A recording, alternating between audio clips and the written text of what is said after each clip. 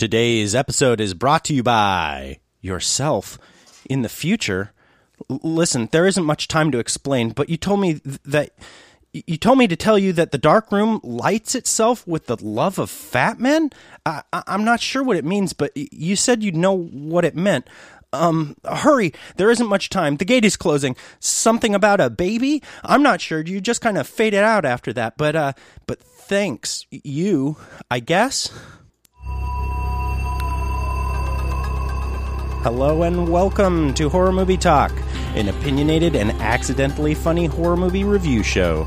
Your schlubby hosts each week are Bryce Hanson, the cool collected nihilist, and David Day, a cool guy who's always cool. New theatrical releases always get priority, but we also review older horror movies, both good and horrible. I'm David Day. I'm Bryce Hanson. And today we have one heck of an episode for you guys. We are reviewing Us, the most confusingly titled movie ever. But boy, what a lot of hype. Big hype on this. Yeah, I mean, they went heavily with the 100% on Rotten Tomatoes in their marketing recently, and it kind of underlines what that actually means. What does that actually mean, Bryce? I mean, we'll talk more about how good it was, but when you advertise that it's 100% on Rotten Tomatoes, dumb people will think, oh, critics gave it 100% score. Right. Like they gave it 10 out of 10. And that's not the case. Rotten Tomatoes measures sentiment. So right. If the review is generally positive, it counts as like 1. Right. And if it's negative, it counts as 0. Right. So this isn't this is a binary system, not a 100% system. Right.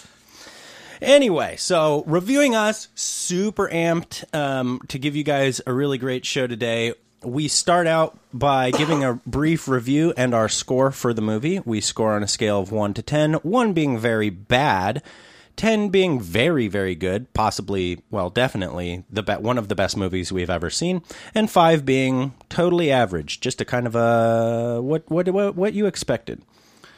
After we give our score, we'll get into spoilers and take a deeper dive into what we liked or hated about the film.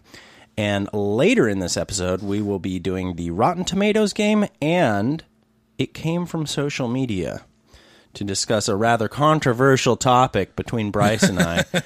Which is scarier, earthquakes or sinkholes, as far as natural disasters go? There are some. And we have a definitive answer. We do indeed. So stay tuned for that. But the Rotten Tomatoes game, I should tell you guys what that's about. So we have different themes, and we pit 2 different movies against each other. I pit them against each other, and Bryce has to determine which one has the higher Rotten Tomatoes score, speaking of Rotten Tomatoes. But first, we're going to plug ourselves. Our website is www.horrormovietalk.com. Check us out on there. We're also on the social media. You can get to our social media from our website, so just do that. We're on the Facebook, the Twitter, the Gram.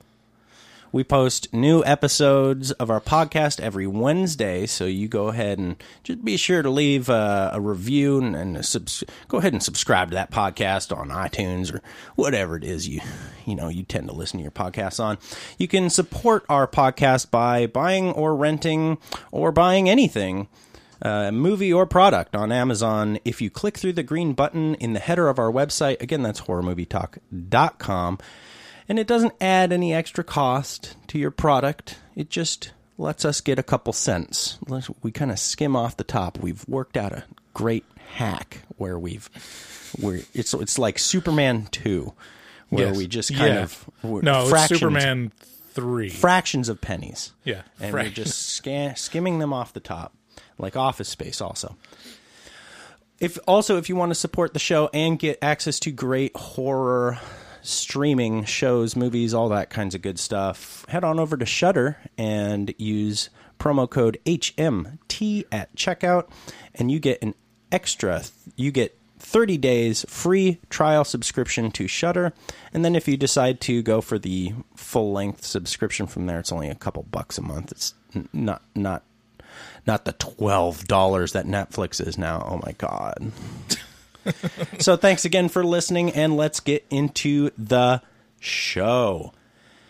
We went and saw Us, and while it was an incredibly solid horror movie, it did not live up to the hype in my eyes. Yes, it had good social commentary and implications.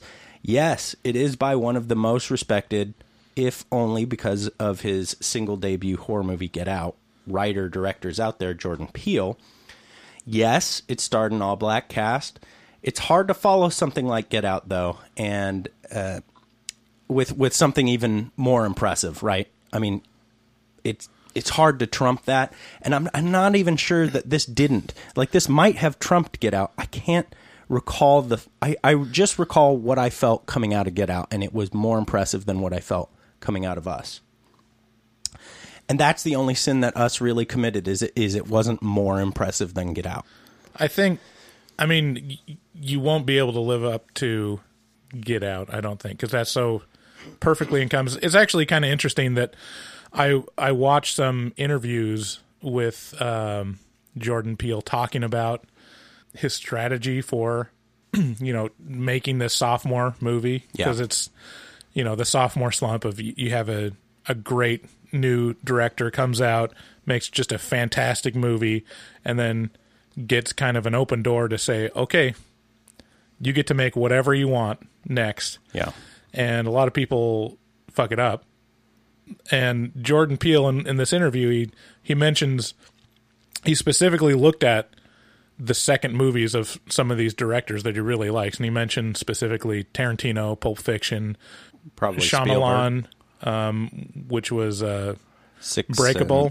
Unbreakable was his second. And there's one other, but they all kind of had like a common thing of stumbling block. No, I mean they're fantastic, but they're more about like just make the movie that you want to see. Don't worry about following up or continuing on from the last movie. Right. Don't try to like take what works from the last movie and put it into this movie. Right. Don't get caught in your head. Yeah. Make the movie that you want to see. Yeah. That otherwise will not get made, Right. And in that case, I think he was really successful on Us, because I don't think this movie could get made otherwise unless it was made by Jordan Peele. No, that's accurate for sure. And I shouldn't say the only sin that Us committed is not living up to the hype. For me, it was just bare bones was not that entertaining. It just didn't entertain me as a movie to the extent that Get Out did, or that I was expecting this to. It definitely was not as tight as Get Out. Right. It was a little more flubby around the middle. Yeah. It was a lot more amorphous. Like, it wasn't as well defined. Yeah. That being said, I'm coming kind of on the opposite boat than you, in that the more I think about this and the more I read about it from where Jordan Peele's coming from, the more I actually like it. Hey, that's fair. I respect it more over time. And it's kind of like the same thing with, some of these classic horror movies that are labeled as, the best of all time. Yeah. One of them being The Shining. I mean, for me, seeing it the first time, it's not that impressive. Right. But on repeat viewings, I start to pick out like, okay, yes, this is the stuff that works.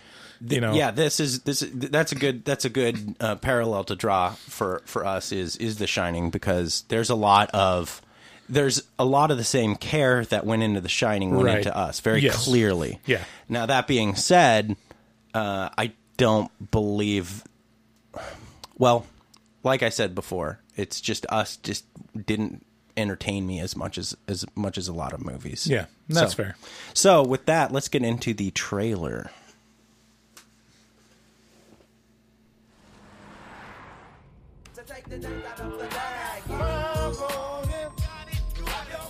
That's a classic right there.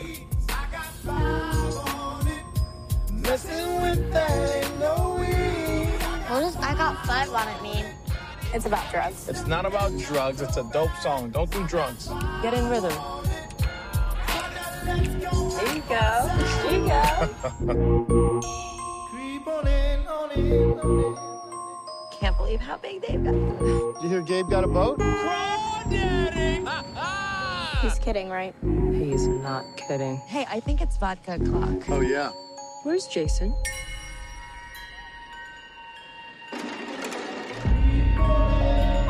Jason? Where were you? I didn't know if you were lost. Stick with me, and I'll keep you safe.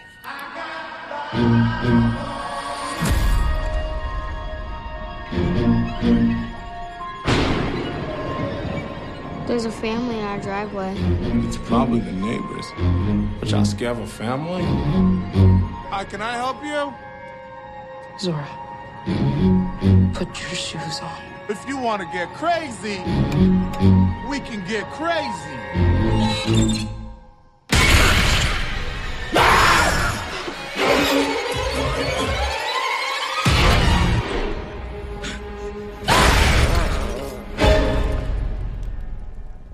What are you people? It's us. They look exactly like us. They think like us. They know where we are. We need to move and keep moving. They won't stop until they kill us. Or we kill them.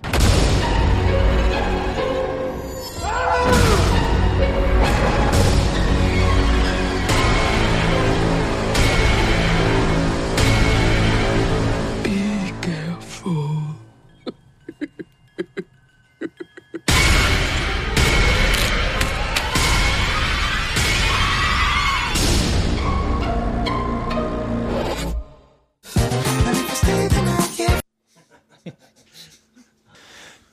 Okay, that is a master's class of a trailer. That trailer is damn near.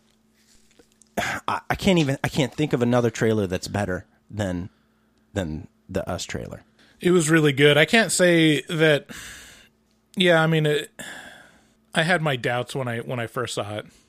I'll admit, like, because I didn't know exactly what he was going for at all. But I mean, that's usually a good thing with a trailer, is that you don't want to give away too much. But yeah, it's a really good trailer. The soundtrack on the trailer, that I got 5 on it, that goes minor key, and then it turns super chilling, and all the visuals in it are alarming in the extreme, and really, it just. I'm gonna say that the trailer kind of ruined the movie for me. I think that's part of it, because I had reservations about the trailer. I was excited about the movie mostly because it's Jordan Peele, but I think I tempered my expectations a little bit, because I'm like, I don't know if I can completely trust that this movie is going to be great. I have like a 90% chance of it being really great. I'll tell you, the trailer really sets up, like, it sets up, oh, this movie is going to be a visual stunner, and it's going to offer a lot of really disturbing visuals to me that are unnerving in the extreme. And it's not that the movie doesn't do that, it's just that you've seen them already. All the big weird, creepy, weird shit is in the trailer, and so it has a lot less impact when you do see it in the movie, especially considering there is some fat to trim on this movie. Yeah. But Us can be found in theaters right now. You guys should definitely go out and see it, because, no matter how critical, quote unquote, critical I am of this movie, I don't think I'm being unjust or unfair, but this will be a movie that will be talked about by a lot of people for a long time, the same way Get Out was and is. So get out to theaters and see it, because it is quite an experience. Us is the story of a mother, played by the astonishingly good actress Lupita Nyong'o, who is haunted by a traumatic experience she had in her childhood.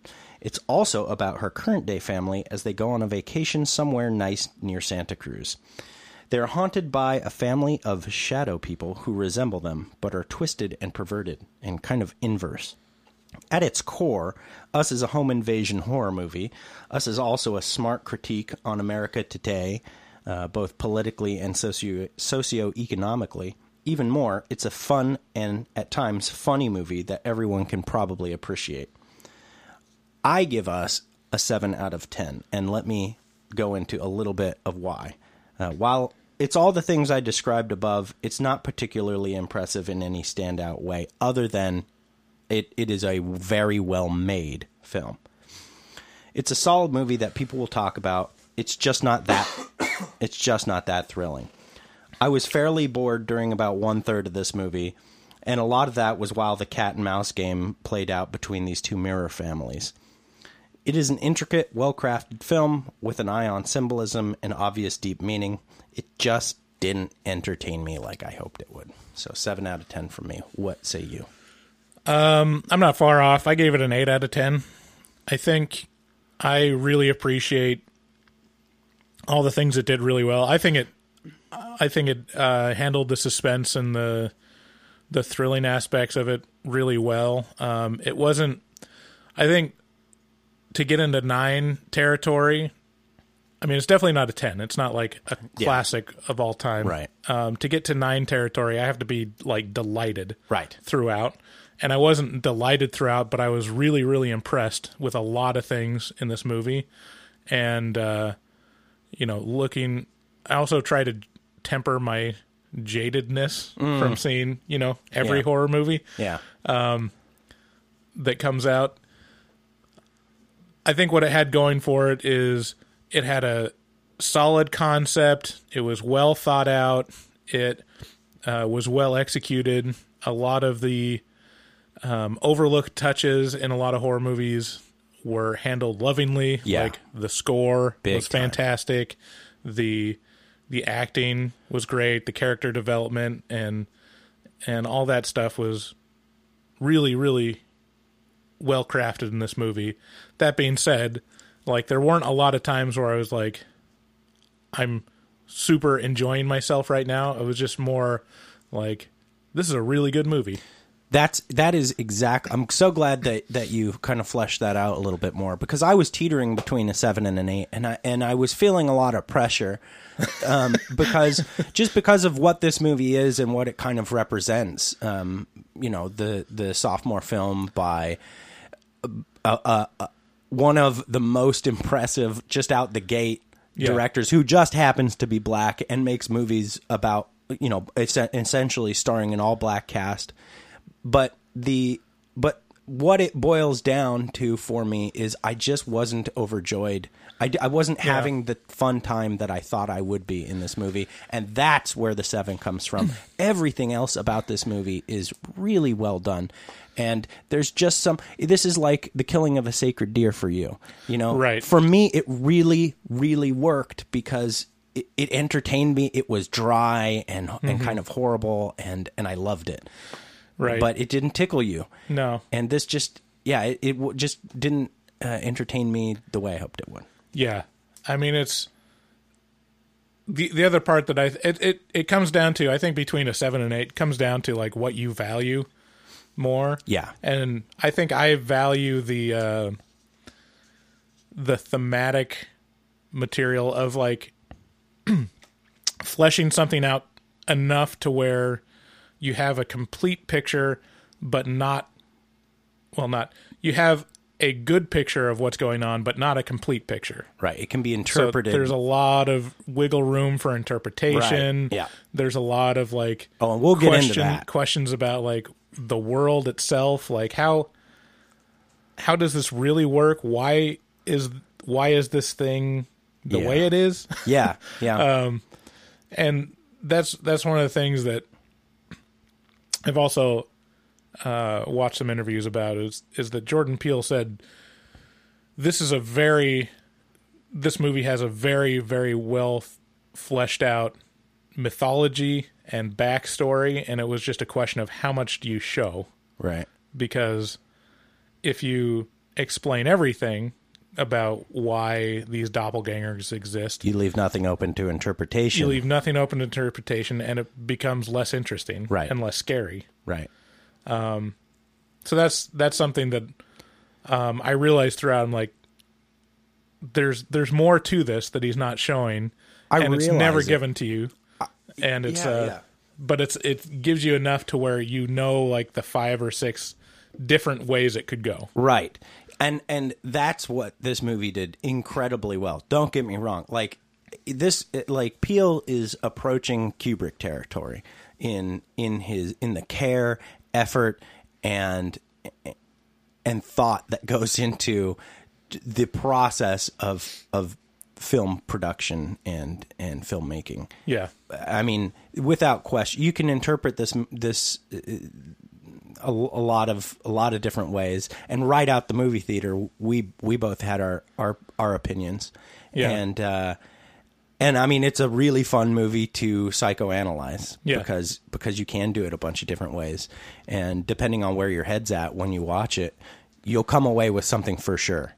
Right. So, yeah, and so that's kind of my next point, which is one of the many things that Us has going for it, is this is going to be a conversation starter at parties, in like friend groups. Like this is going to be a movie that is discussed for a long, long time, just because it is so good at that. So, with that, let's get into the spoilers.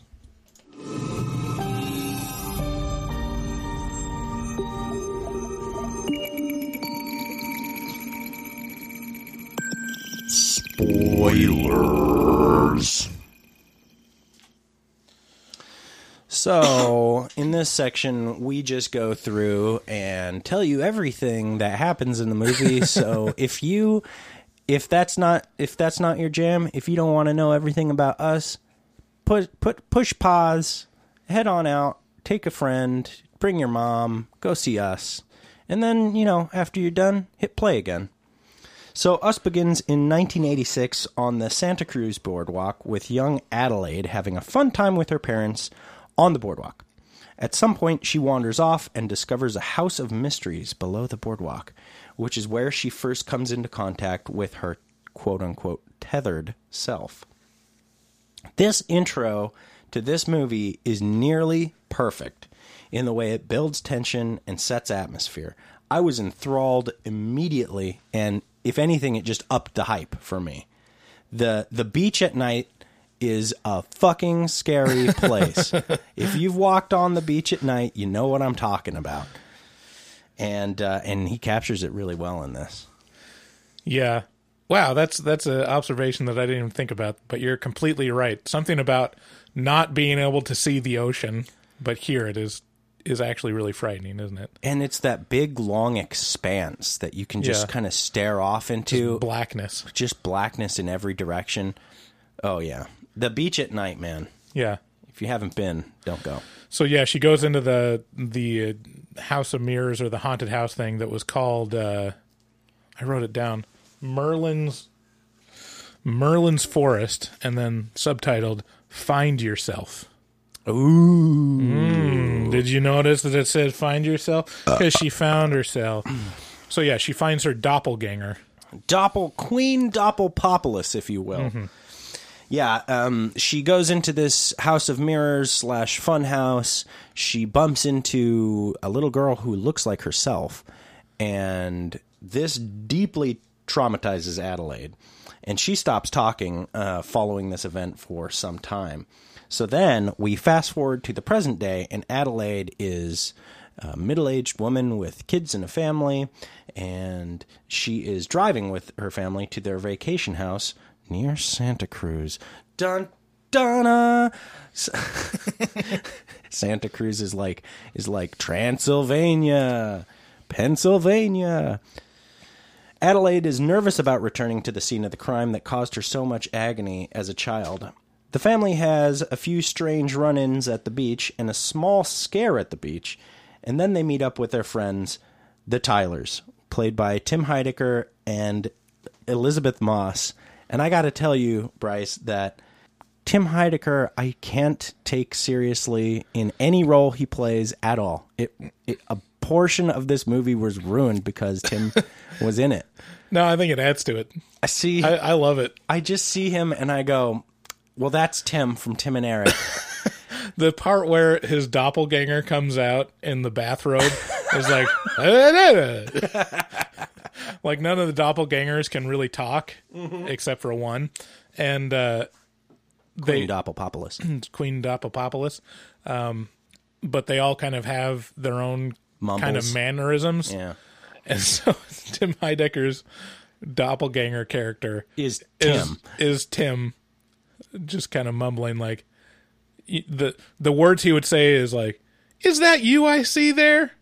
Well, my friend, come right in." But it's like, and he's like wearing his bathrobe. I don't know. It really works for me.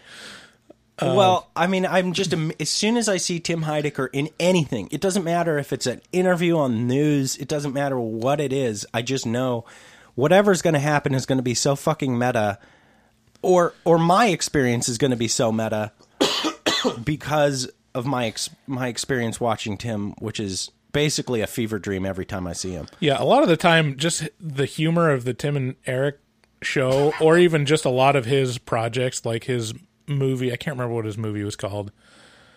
And he does the comedy, I think it's called. Yeah, it's that. Yeah. And he even has like a YouTube video series where he's on trial, and it's all just played so straight that at one point I'm like, is this too smart for me? Is like, am I not smart enough to find this funny?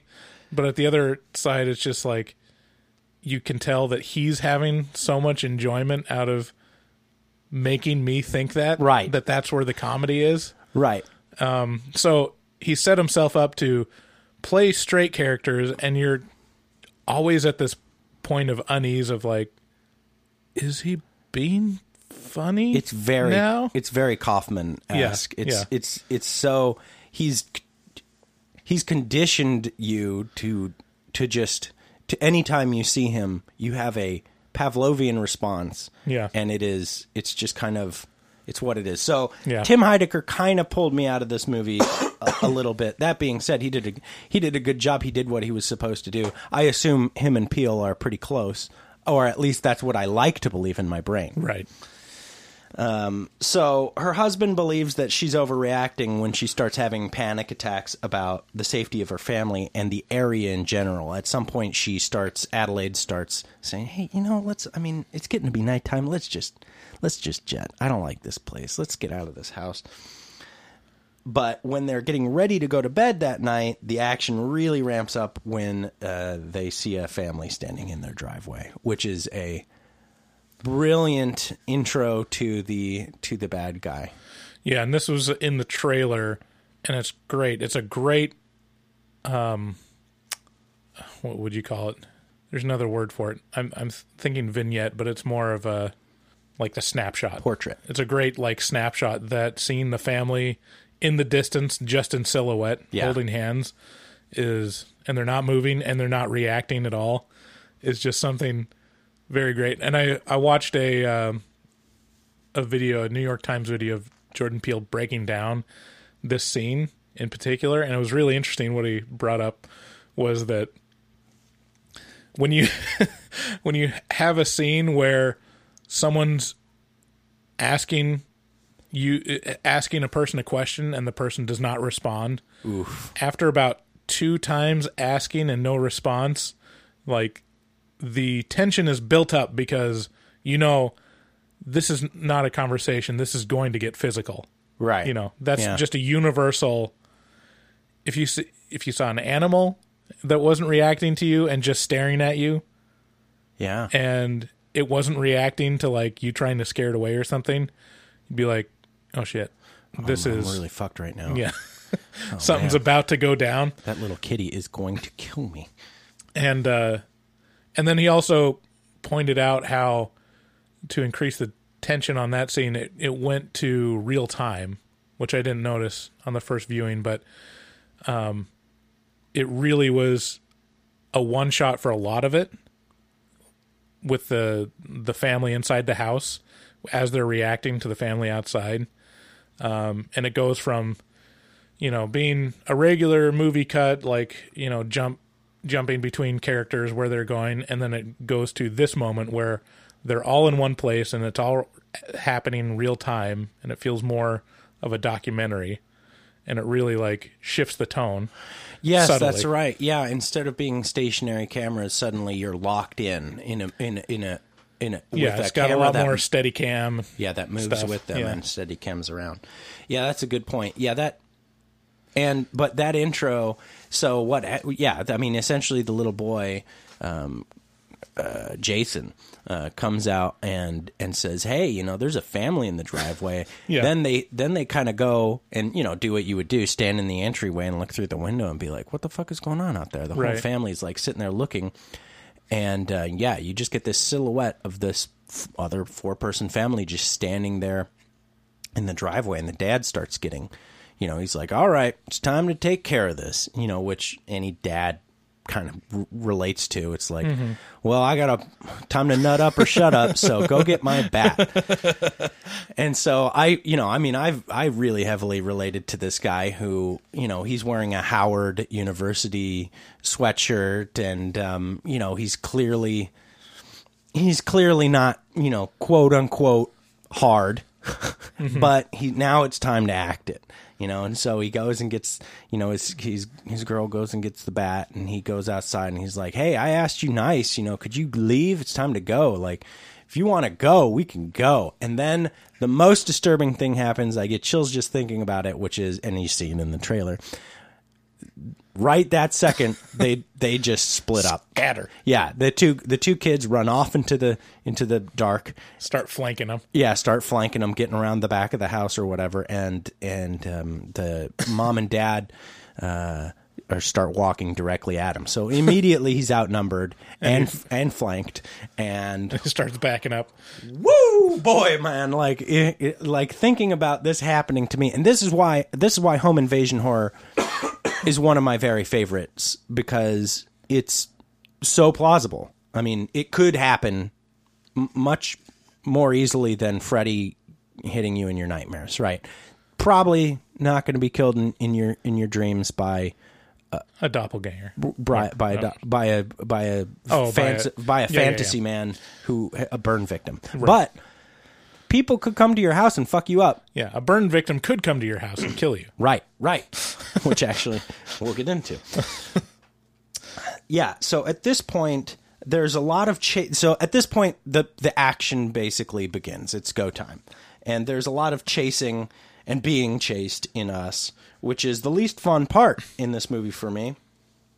There weren't very many genuinely disturbing moments at this point. It was just kind of run around, chase your counterpart. And this is kind of where it started to lose me, because after that initial visual... Yeah, I mean, it was interesting. A lot of it was less about the creativity in the chase and more about communicating the differences between the characters and their doppelgangers. Right. And that was interesting, but not as interesting as the time dedicated warranted necessarily. Right. There was a lot of time dedicated to it. There was a couple. I mean, I like the father's chase on the boat. On the boat. That was probably the standout one. Yeah. The mother was just kind of tied up, The and then the daughter was just running, and nothing really interesting happened other than it shows that yes, this doppelganger will kill people. Yeah. The stakes are high. The stakes are death. Yeah. Yeah. At this point, so I don't know how far away. I'm gonna do this next section. In terms, like, the most impressive thing about the chase sequence for me of the family all dispersing and being chased around different parts of the house and across like the street and in the lake and stuff. The most impressive is that it was a very convincing reunification of all of them. Right. Like they all came together at right around the same time and it all made sense. Yeah. And they escape. Right. Which is pretty impressive how he pulled it off. But at the same time, like, probably wasn't actually necessary to have all that chase sequence. Right. You know, could have had like the scene in the living room by the fire and communicate those differences between the. Well, I don't know. I'm not going to second guess Jordan Peele. I think it worked out really pretty well. I agree with you. It wasn't as exciting as it probably could have been for those chase sequences, and as it was portrayed in the trailer. Yeah, but thinking back on Get Out, it wasn't a movie with over the top scares. Get Out was not a scary, terrifying movie. It had a few jump scares. It was a lot of tension building. Right. It created ambiance and mood and tension. Yeah. And this movie did not have that build.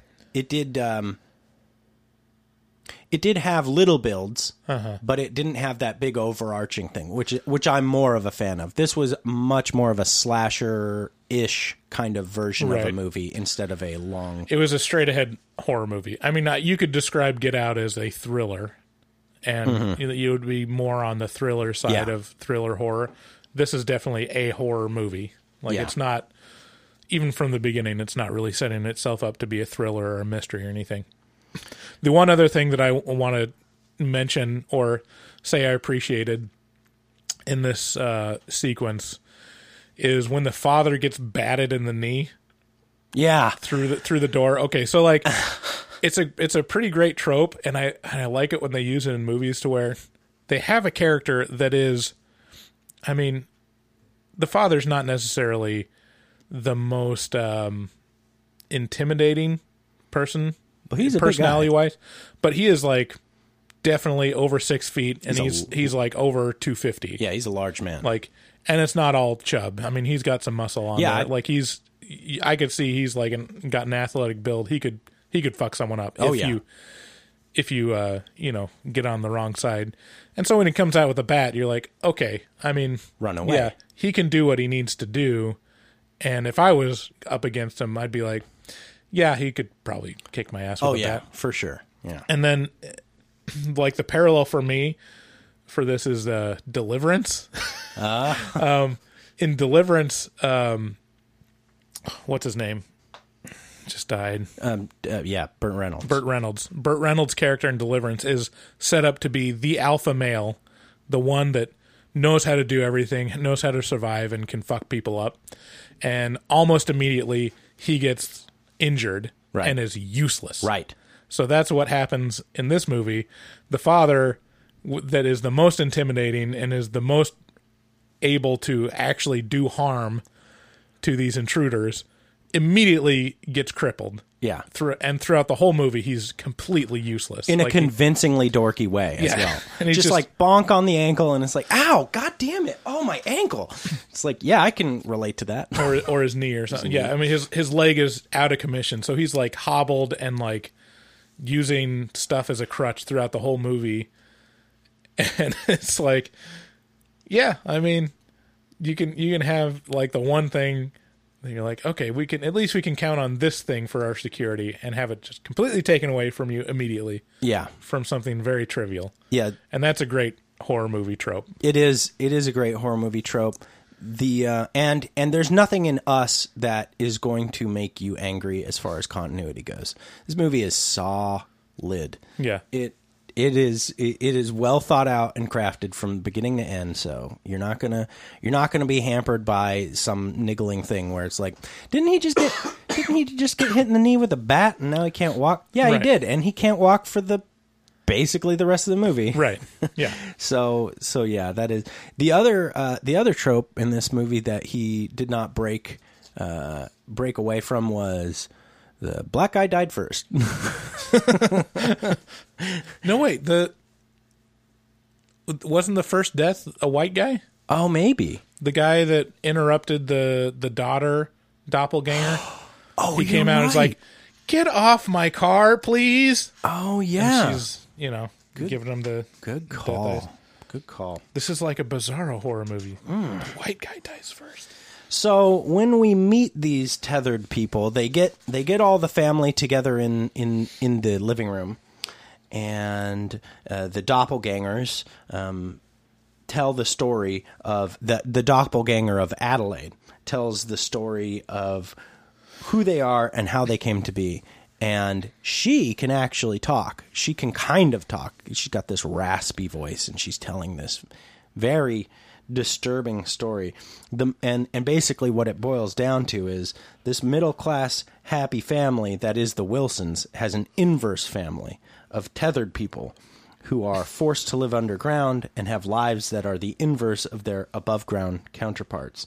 The doppelganger family lives in a place where suffering and cruelty is normal. This family has the last name Red. They hate their above-ground counterparts for obvious reasons and have decided to take their lives.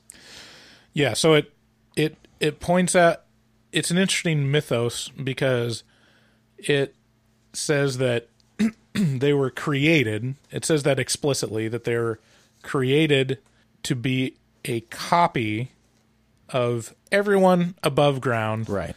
With the exception being they don't have a soul.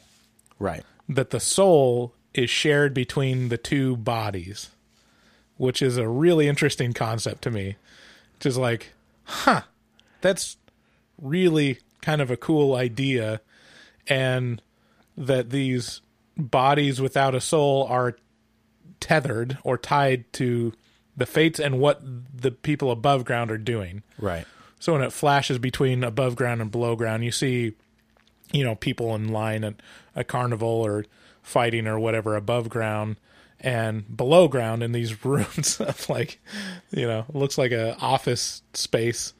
They're reenacting the same scenes that are happening upstairs, but there's no context for it at all, and they're just helpless. Yeah, they're like puppets. Yeah, and that'd be a pretty horrific existence. It's interesting because it paints the analogy of you can't have one without the other, right? You can't have the good without the bad. Right. They exist in tandem all the time, whether you like it or not, whether it's hidden, whether you can see it. It doesn't matter. You have this duality that exists in humanity. Yeah, so they have reason to be pissed off. Right. Because their fates are tied to these people above ground, and the people above ground have all the privilege and have all the good things, and the people below ground have nothing. Right. And let's be clear, this is, as far as we know, all of America. There is a line in this movie where she says, "Who are you people?" And she says, "We are America." Or we're Americans. We're Americans. Yeah, I'm sorry. But I took that very, very literally to mean we are America, basically. Yeah. So this is another area where I've gained more respect the more I've thought about it and the more I've seen, interviews about it, is that, maybe we should get into what your theory is about what it actually means. Yeah, sure. So my initial, my knee-jerk reaction was I couldn't shake that this was an obvious criticism of an America who voted for Trump, or what America has become today. Not necessarily because of Trump, but there are some fairly strong ties that I saw.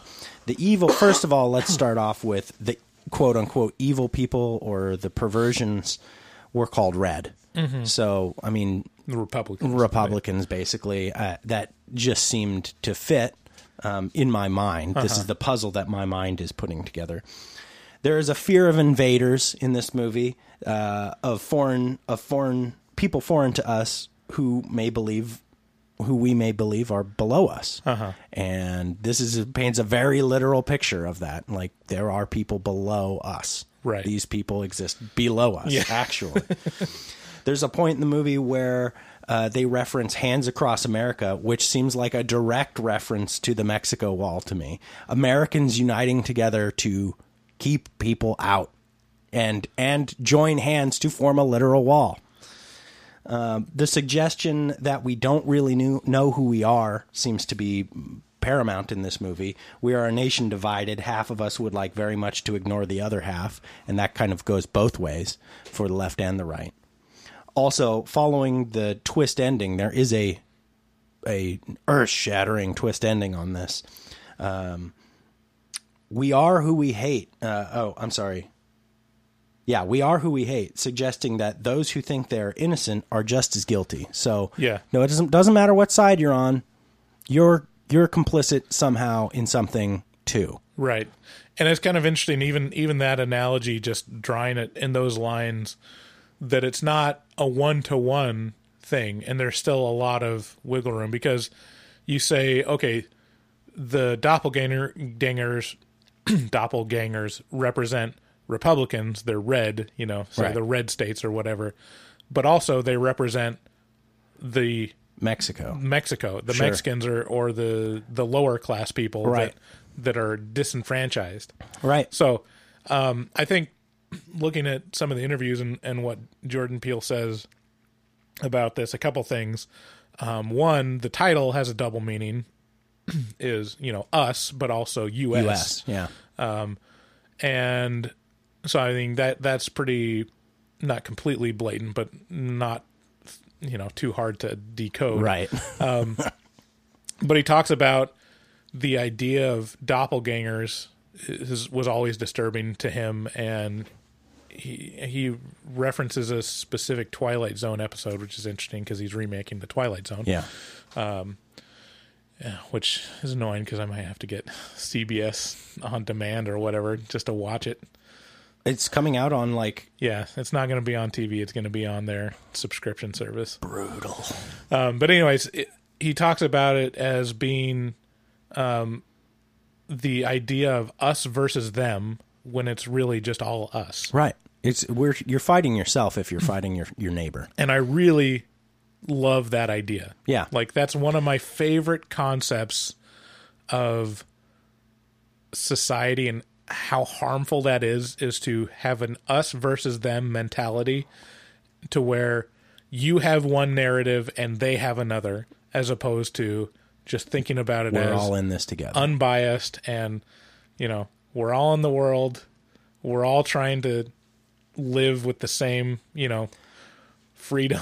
Yeah. we're all trying to live happy lives and be able to, have a family and be nice. and be nice Yeah. and be happy. Yeah, this came with with the tethered souls, that all of this Yeah, and- speaks very loudly to all of this. Yeah, and us versus them, you could tie it to different classes. You could tie it to different races.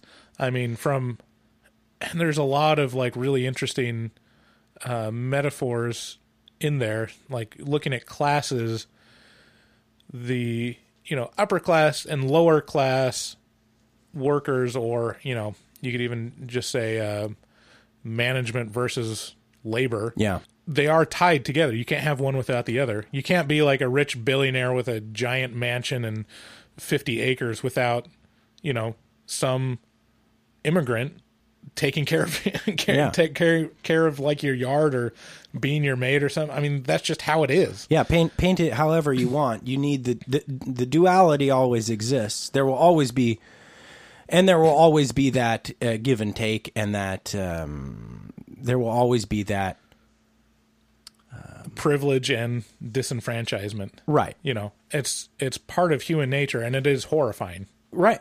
And there is a portion of this that kind of it's almost like a shame on you for not realizing that what you do to your neighbor, you also do to yourself. And that gets us to the Bible verse that continuously appears in this film over and over and over again. Jeremiah 11:11 reads, "Therefore thus saith the Lord, Behold, I will bring evil upon them, which they shall not be able to escape. And though they shall cry unto me, I will not hearken unto them." I won't listen to their cries. Right. So I looked at this verse too, and kind of looked at the context around it. But first of all, that's a great Bible verse for a horror movie. Just saying, I'm going to send you an evil that you can't escape, which is great in terms of home invasion and a chase movie. Yeah. It's like, no, that's the whole point. You can't escape it. Yeah. They're here and they're coming after you. But also, the context around it is talking about Israel's covenant with God, and that they've broken it. Ooh. And so if you're going to extend the metaphor around that verse, you could say, listen, we have a social contract, in the U.S. where all men are created equal. We find these truths to be self-evident. And we want to have a society where there's equality and freedom, and no one's disenfranchised, and everyone, has the same opportunity. Right. And I think that what this film is saying is that, you've broken this covenant. Yeah. You've broken this law, and now you will suffer the consequences of your actions. Yeah. Which is you will have an evil come upon you that you cannot escape. Right. Which is, It's compelling. it's compelling. Yeah. So lots to kind of unwrap there. There's also, there's just so many different ways that you could interpret that. I'm going to get back to the tributes that Peele pays in Us. Some of the things that I noticed and wrote down in this movie. So the callbacks are real in this movie. He is. You can tell what his influences are. Oh yeah. And I read that he had the cast watch several horror movies that to have like a common language. And one of the ones that jumps out even from one of the very first shots is Kubrick. Yeah. That forest shot, it's not as long as in The Shining, but it's taken straight out of The Shining. Yeah. Like the helicopter shot of the forest as they're driving to the home. It's like straight Shining. There's so much of this movie that's a tribute. Like the whole movie is basically one giant tribute. And actually, I think it's a little bit to blame for what I found slow or boring about this movie. Because there's so much because there's so much effort being paid to go, look, this is Freddy Krueger. Can you see that this is Freddy Krueger? Look, this kid's name is Jason. It's Jason. And then they say it 1,000 times. So let's just go down the list of things that I saw in this movie. So just the big obvious one was kind of at the beginning. You're watching Hands Across America on TV, and off to the side there are a couple VHS tapes, one of which is Chud. Mm-hmm. Yeah, I wrote that down too. The other of which is Goonies. And there was another one that was that said 141 minutes. And I couldn't figure out what that was. But after digging a little bit, Us is 141 minutes. Oh, okay. So there's that. And then Michael Jackson's Thriller t-shirt. Yeah, Michael Jackson, they have the Thriller. Jordan Peele mentioned that he was kind of like a mascot for this movie in that there's duality surrounding Michael Jackson, black and white, and holy cow, this recent Neverland documentary that came out is like... Was it called Escaping Neverland or something like that? Something like that, yeah. But it's, right after we'd that. kind of come to rest with Michael Jackson of all right, he's dead. We respect his, his legacy or whatever. And it comes back a couple of years later is no, he really, really molested children. Look. And you're like, God damn it. Yeah, he did. Yeah, but boy, can he dance. You can get away with anything. The ultimate get out of jail free card in America. Look at those hips don't lie, man. Boy can dance. Yeah, god damn. Like Chuck Berry did it. Chris Brown. R. Kelly. Listen to that heavenly voice. Yeah. That was that one thing that that every victim in the R. Kelly thing kept saying over and over again. Every victim who was kept in a closet at R. Kelly's house was they all said one thing in common. He ripped my anus when I was 12 years old, but man, he could sing. Man, every night he just sung like an angel. So anyways, yeah, Michael Jackson, not only the Thriller call out, but also the evil people all had one glove. And that was attributed to Michael Jackson. Right. Too. Yeah, there's the Jaws t-shirt, which Jason wears for a good portion of this movie. Jordan Peele mentioned specifically the line, there's a family in our driveway, as trying to capture, he called an Amblin-esque line, they're here from Poltergeist. They're here. Yeah. And that's,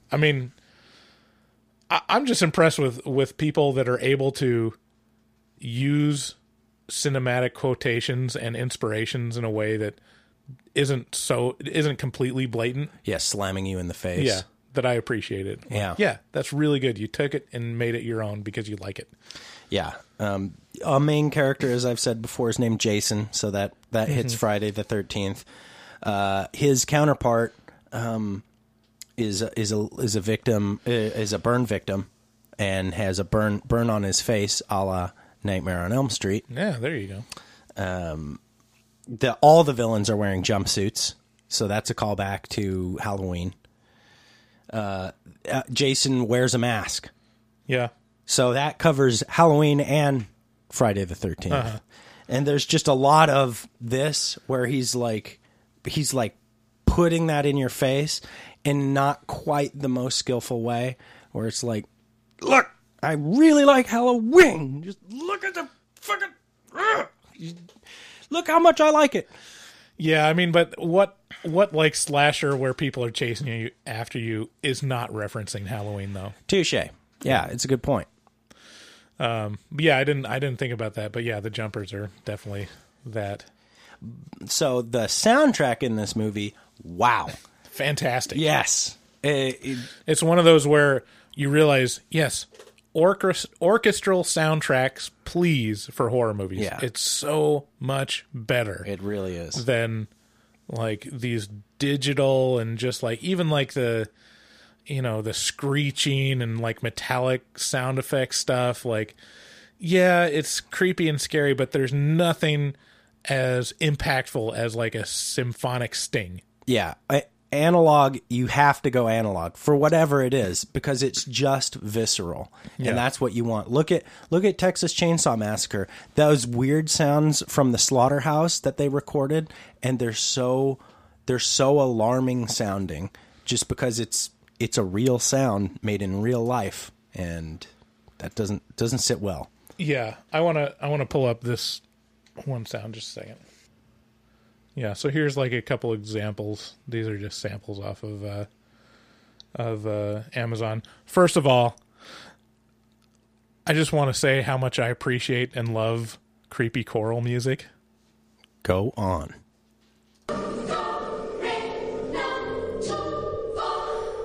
There's something about like staccato, I got foreign chills.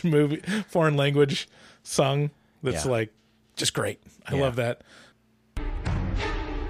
Yeah. You can't beat that. And that's like straight out of Rite of Spring by Stravinsky. Like that. Ding, ding, ding, ding, ding, ding. Yeah, Like that's like, the Russians are great at creepy shit. Oh man. but man, yeah, the soundtrack is fantastic, and it's all original. Like most of it Right. is all original. And There's a couple great, yeah. And the stuff that isn't original is still appropriate and fun and real, like, you know, right on the nose too. iconic, right on the nose.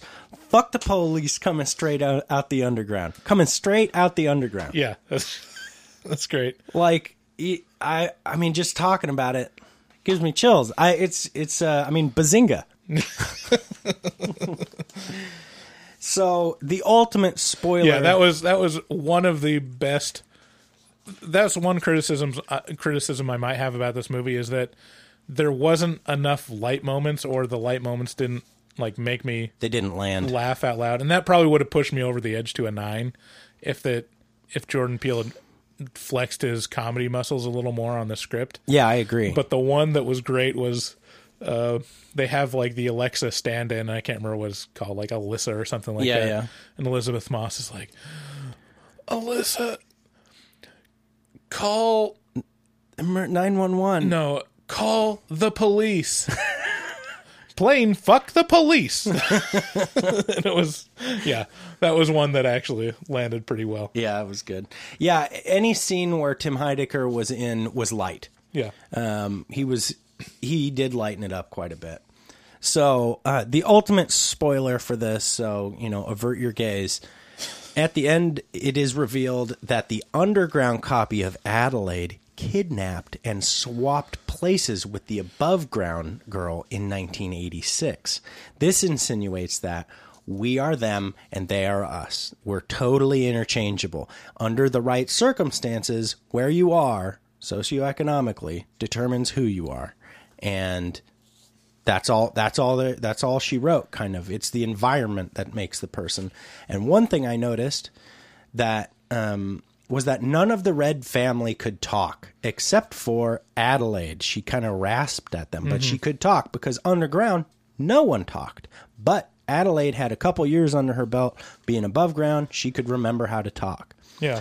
And so the ability to talk was mostly lost in Adelaide, who was forced underground. This also explains the supposed PTSD issue following the events of the 1986 boardwalk. Yeah, it wasn't her like being frightened. It was her literally like learning to being speak. a different person. Yeah. She's learning to speak for the first time because she hasn't ever heard words before. So I'm going to go to the final recommendations. Wait. Okay. I want to talk about one more thing. Lupita Nyong'o. I mean, we said briefly how fantastic she was in this, but she was the best performance out of this. Yeah, by far. And I learned watching some clips on YouTube that she was like full method actor for this. So when she was rehearsing being Red, she was like, Jordan Peele said he'd like come into her dressing room and she'd be just standing in the corner, motionless and only using that voice. Just like, okay, I will be on set in 5 minutes. You know, just wow, like, you're really good at that. Can you imagine how creepy that would be? Just having her method acting just off this. I'd fire her on the spot. I'd be like, get out of here. You fucking wigging me out, lady. But yeah, I mean, she was definitely committed, and she had like a whole, researched like a particular vocal deformity or vocal like malady. Mm-hmm. But yeah, her commitment to that character and differentiating it was the most convincing, and kind of outshone a lot of the other actors. The father in this like kind of drew me out sometimes. He wasn't that great in a lot of scenes. Yeah, he was goofy. I think the intent behind his character was to be kind of the light. Yeah, the daughter was really great. The son was young but pretty good. Yeah, talked about Tim Heidecker. Yeah. Elizabeth Moss was pretty great too, just being like basic white bitch. Yeah. Yeah, she's great. Is it vodka o'clock? It's like, okay. Yeah. We get it. You drive a minivan. Oh yeah, the other part, just talking about the tethered, the other metaphor that I thought it could have represented was consumerism, because the idea of duplicating bodies and having one soul, and then it's mentioned specifically that the intent of it was to be able to control the above ground people by manipulating the people underground, but it didn't work. It worked the other way around. It reversed. Okay. And then last thing I want to talk about is, do you think that this is connected with the Get Out universe? That's a really good question. I didn't consider that. I do. Go on. So if you think about the basic premise of Get Out, which is they are transplanting the mind of one person into another body, right, to perpetuate their life. It's not that far to like say, oh, we'll just create a duplicate of your body and insert your mind into that one. Whoa. So it's like the moral question of, if you could clone a human, one of the ideas is you could clone like your baby or your child when it's born and just have it not have a brain. Have a backup.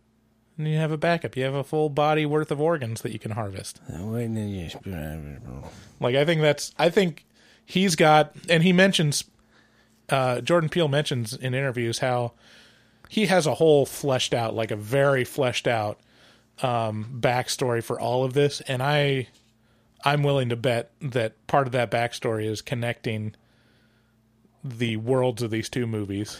Yeah. In terms of like having transplant bodies, At the start of this movie, this movie actually starts with a text on screen that mentions that America has hundreds, thousands, millions of miles of tunnels and underground that are charted and uncharted. That are charted and uncharted, and most go unused, unnoticed, and forgotten.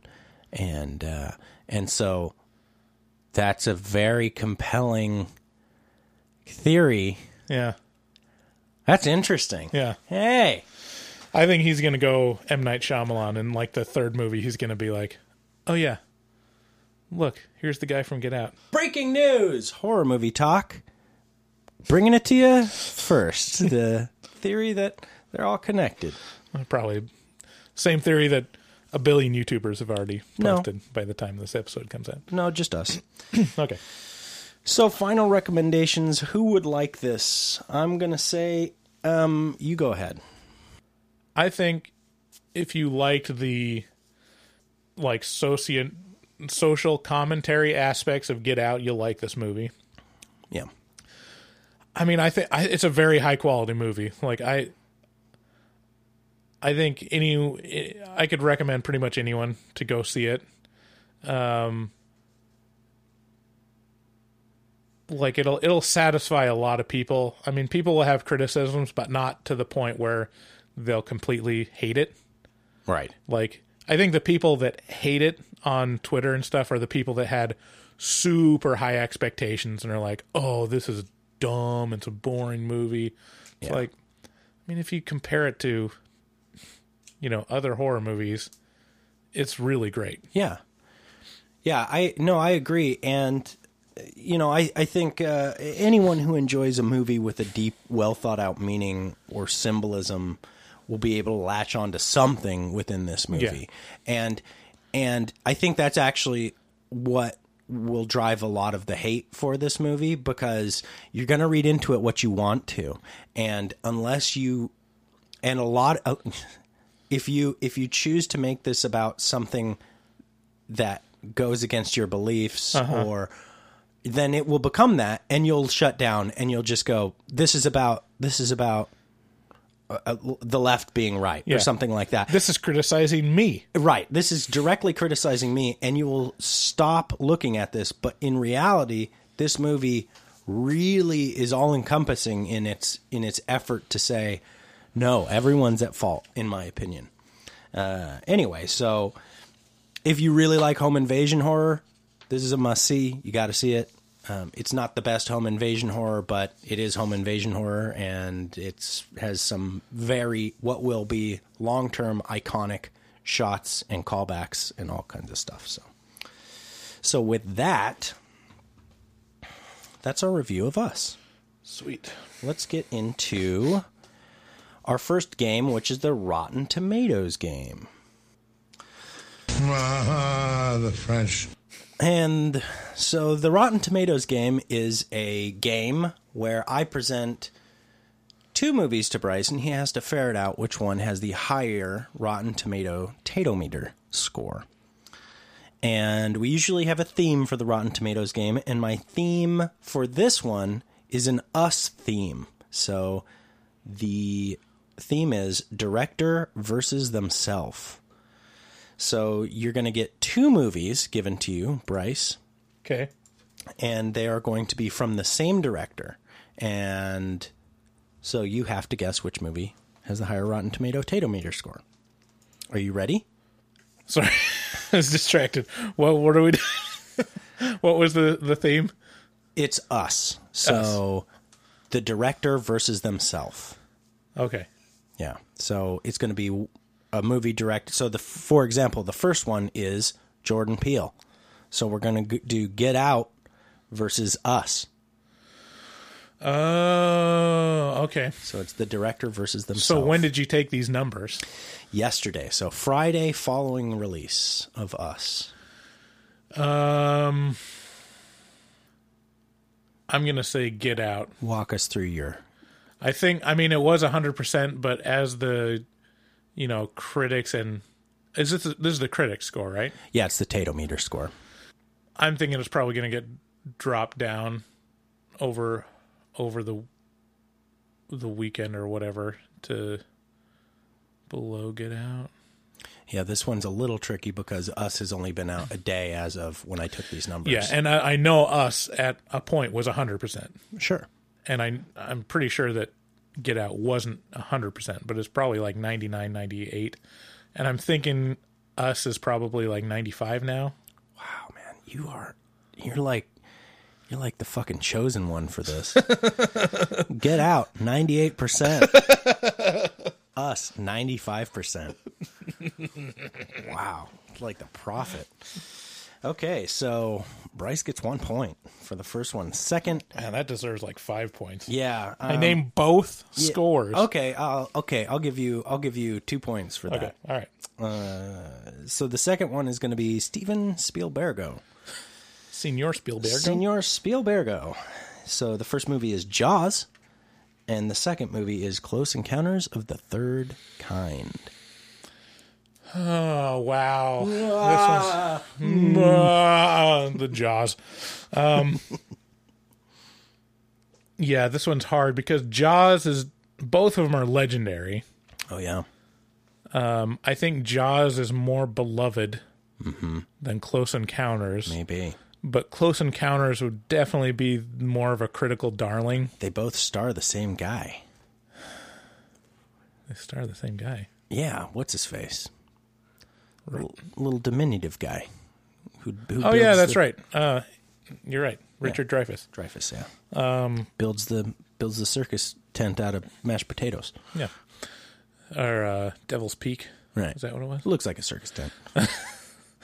No, you're thinking of The Simpsons again. It also does look like a circus tent in Close Encounters of the Third Kind. I'm going to guess Close Encounters. 1 point off. Jaws is 97 and Close Encounters is 96. Oh, yeah. But you made up for that with the last one. Yeah. I mean, Jaws is the better movie. Yeah, it is. I should have had more faith in critics. So third matchup is going to be Sam Raimi. We got Drag Me to Hell versus the original Evil Dead. Oof. Boy, Drag Me to Hell, man. We got to review that movie soon. Drag Me to Hell was So really much- great. So much fun. Yeah. Probably, is that the best PG-13 horror movie ever? Oh, without a doubt. I mean, yeah. That's probably the scariest PG. No, I don't know. We'd have to look back at what's the scariest PG-13 movie and what's the best I PG-13 think maybe The horror Ring. movie. I think The Ring might actually be PG-13. Oh, yeah? Maybe.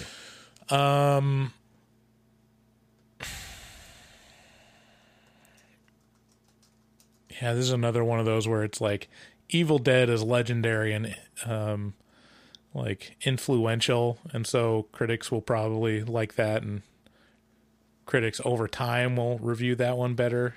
Yeah. Drag Me to Hell is probably based off of just the original release reviews.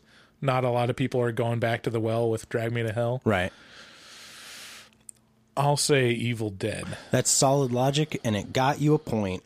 It's because Evil Dead is 95, Drag Me to Hell is 92. Nice. Although, if I'm being honest, I think Drag Me to Hell trumps the original Evil Dead. I mean, if we're talking Evil Dead 2, then it becomes a totally different thing. But Yeah. the original Evil Dead. Okay, so now we got a very controversial director, Lars von Trier, who, you know what? Actually, this is interesting to me because the movie that I can't get out of my head is The House That Jack Built. Uh-huh. It sticks with me more than anything we've watched. I think about it constantly. I'm like, in a way, I'm obsessed with the movie. And I don't dislike it like I did before. Yeah. I just don't want to watch it again because of how fucked up it was. Right. But really, if you're talking about something that really stuck with me, man, The House That Jack Built, it's like a taste I can't get out of my mouth. The house that Jack built, like, now that I think of it, most of that movie, most of the scenes give me the same feeling that the Buffalo Bill scenes do in Silence of the Lambs. Right. It's all it definitely kept my attention. And there was a part of the experience, because we watched it in an old school theater, in a special one-off showing of the director's cut. Yeah, with a bunch of hipsters from Portland. With a bunch of hipsters from Portland. So there's a portion of it that was just the ambiance of the theater that stuck with me. It all just felt very surreal. Anyway, so we have The House That Jack Built versus Antichrist, another very controversial movie with some very upsetting scenes. This one, you have to depend on how much do critics like the smell of their own farts. Mm-hmm. Critics are pretty universal in hating Lars von Trier. Really? Yeah. Oh, yeah. You know, I haven't seen it, but I'm going to say Antichrist, just because I think it's one of those movies that's like, yes, it's very, very disturbing and tasteless, but it's important. I really want to see this movie because I feel that way about it, not even having seen it. But no, you're wrong. It's The House That Jack Built is less distasteful. We'll say that. Okay. At a 58, and Antichrist got a 52.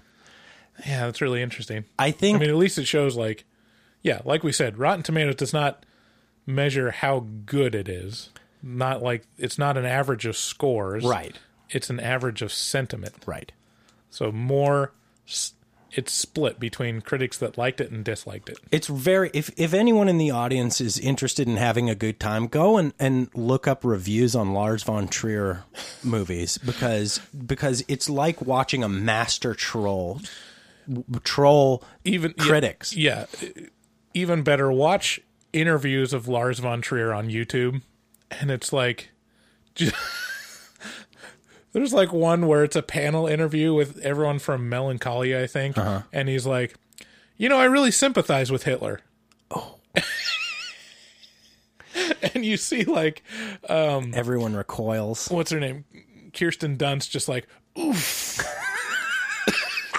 Just because they're like, they know him because they've worked with him, right. And they know he's just being a troll, but they're also like, you can't say Lars, we're trying to promote this fucking movie. We're trying to make money back from the investment. Stop sympathizing with Hitler. It's like he doesn't care. Right. Yeah. Okay, so you didn't get that one. Let's see here. You got 2 points for the first. You missed the second, but you made up for it. You got the third, and you missed this one. So you have 3 points. No, one. Yeah, 1, 3 2, points. 3. Yeah, 3 points. Okay, so the final one is George A. Romero. We got Creepshow versus the original, The Crazies. Did you ever... The Crazies. Did you ever see either the original Crazies or the remake in 2011? I have not. But... the fact that it's remade, it must be pretty good. Yeah, I believe he was executive producer on the remake as well. I'll say The Crazies. Incorrect. Damn. Yeah, so you come away with 3 points. Dang darn damn. Creepshow 71, The Crazies 64. French champagne. Hit me with that. I just did. The French. Okay, and finally... the French. Roar. Finally, we got... it came from social media. I have that one.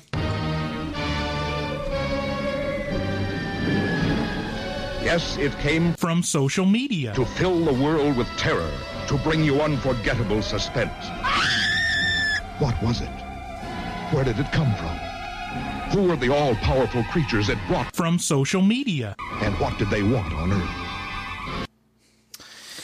So, about a month ago, this is a little bit late on this one, so you just forgive me, but about a month ago, I ran a poll that had a lot of participation on Twitter, asking the question, which is the scariest natural disaster? And then I added as many natural disasters as Twitter would let me, which turned out to be 4. So we have 4 natural disasters that we're pitting against each other. We have tsunami. We have hurricane/spinny wind. We have earthquake. And then we have sinkhole. Now, for those of you who aren't familiar, Bryce... And we're kind of I think through the comments on Twitter, we grouped tornado and hurricane together, basically. Yeah, tornado. So, for those of you who aren't familiar with the long-term bout/feud between Bryce and myself, Bryce claims that sinkholes are the scarier natural disaster. I claim that sinkholes are the scariest natural disaster. And that there's nothing more frightening than the earth opening up and swallowing you into a bottomless pit. You're a fucking lunatic, and you should be locked up, because earthquakes are obviously the scariest natural disaster. They affect so many more people. The locality is huge, and they can, while a sinkhole, yes, can swallow a couple buildings, an earthquake can level all of LA. Yes, this is true. The destruction of an earthquake is, uncontestable. It's much worse. But we're talking scary. Yeah. Earthquakes is the ground shaking. It's not normal, but you have earthquake drills. Like, there's things that you can do. Sure, you have earthquake go stand in a doorway. Go get under a parking structure. There's no sinkhole drill. I guess you're right. Go out into an open field and roll around on the ground. There's nothing that will happen to you. I don't think you or the people orchestrating these fucking earthquake drills have any idea what an earthquake is, because if you've been in an earthquake, there's no fucking running into a field. There's just crumpling into a little blob on the floor and praying that the structure doesn't come down around you. Right. Well, I mean, I can at any point in my life I can examine, okay, what's my contingency plan for an earthquake, which is in this room. I'd be like, all right, I can get under the desk. I could go over to that wall because it's concrete. It's not going to fall in on me. Or I could get in the doorway. There's more, support around the frame. There's I can be 2 or 3 steps away from, a contingency plan. Sinkholes, the ground beneath you disappears and you're gone. There's no drill for sinkholes. There's no drill for sinkholes. I'll grant you that. But and there's something eminently biblical about the earth swallowing you up. It's like the most impressive of God's wraths in the Bible is he just opens up the earth and swallows a group of people because they were disobeying. Which could be an earthquake, by the way. Which could be an earthquake. Well, sinkholes are I think I agree with you. Sinkholes are the scariest aspect of earthquakes. See, now we're getting a little bit into where I wanted to go with this. Technically, according to this poll on social media, which was attended by hundreds and hundreds of people, tsunami is by far and away the scariest natural disaster, which got a 48%. Yeah. Hurricane/spinny wind got a 9%. Earthquake got a paltry 20%. And sinkhole got, 23%. Scarier than solely earthquake. However, I would like to point out that I did engineer this in my favor, because tsunamis are driven by earthquakes, Bryce. So now suddenly I have 68%. What now, bitch? I just dropped the mic. Yeah, I don't buy it. Sinkholes. I don't buy it. Sinkholes are still scarier. Sinkholes are the most frightening. It's like, what's scary about tsunami? What? It's the abyss attacking you. It's the ocean, which represents an endless abyss, and then it encroaches on your territory. And that's exactly what sinkholes do. It just swallows you up into the abyss. That's what's the scariest part of it. I mean, an earthquake is the abyss from even below the ocean trying to get at you. So, I mean, it's just a matter of me being right and you being wrong. No, really. the earthquake's just shaking. I feel the earth move. Are you scared under my feet of shaking or falling? Oh man, I'm scared of falling. I guess this is being broken down in a lot of different ways here. But I will say that the thing that I believe I'm factoring into this argument that I don't think you are is likelihood. The likelihood of a sinkhole affecting me or my life is nil, whereas the likelihood of an earthquake hurting me or someone I know, great. See, I don't know. You can go to places where earthquakes don't happen. We live in like the Ring of Fire where we're on a fault zone, so it is a part of our life. But I mean, in the Pacific Northwest, much less so than California. Yeah, you can move to the Midwest and earthquakes are not a problem. That's true, but then you got to deal with the spinning wind. Sinkholes can happen anywhere. Sinkholes can be man-made. They can be naturally occurring. I wish the audience could see your face right now. You're lit up with excitement. And another thing to factor in, how many shows have there been made about earthquakes? Because I discovered last night that there's a whole show on the Sci-Fi Channel called Sinkholes, Swallowed Alive. Yeah, you texted me about this. It was on episode 11 of season 1. I'm like, yeah, there's a whole season's worth of talking about terrifying sinkholes. Of course, there's a whole, because it's exotic, it's rare. The rarity is what makes it interesting. Earthquakes are a dime a dozen. They're everywhere, killing people left and right. But they can strike at any moment. If you're in Florida, maybe. Again, this is locality based. Or in, West Virginia, good luck. You're going to hit a sinkhole probably. So with that, the debate is closed. Earthquakes. Sinkholes are scary. Okay. So with that, thank you very much for listening to Horror Movie Talk. Again, we post new episodes every Wednesday. Oh, big shout out to the lady who sat next to me in the theater and who claimed she was going to jump out of her skin, but didn't. You kept it together, and for that, I salute you. And thank you for being a cool, enjoyable person to sit next to while we watched us. Mm-hmm. So that's my shout out for this week's episode. Shout out to Olga on Facebook that always consistently likes our stuff. Olga is great, man. Every single post we put out there on Facebook, she's like, "What's up, guys? I like this." Yeah, and Brad. Yeah, he's pretty great too. Yeah.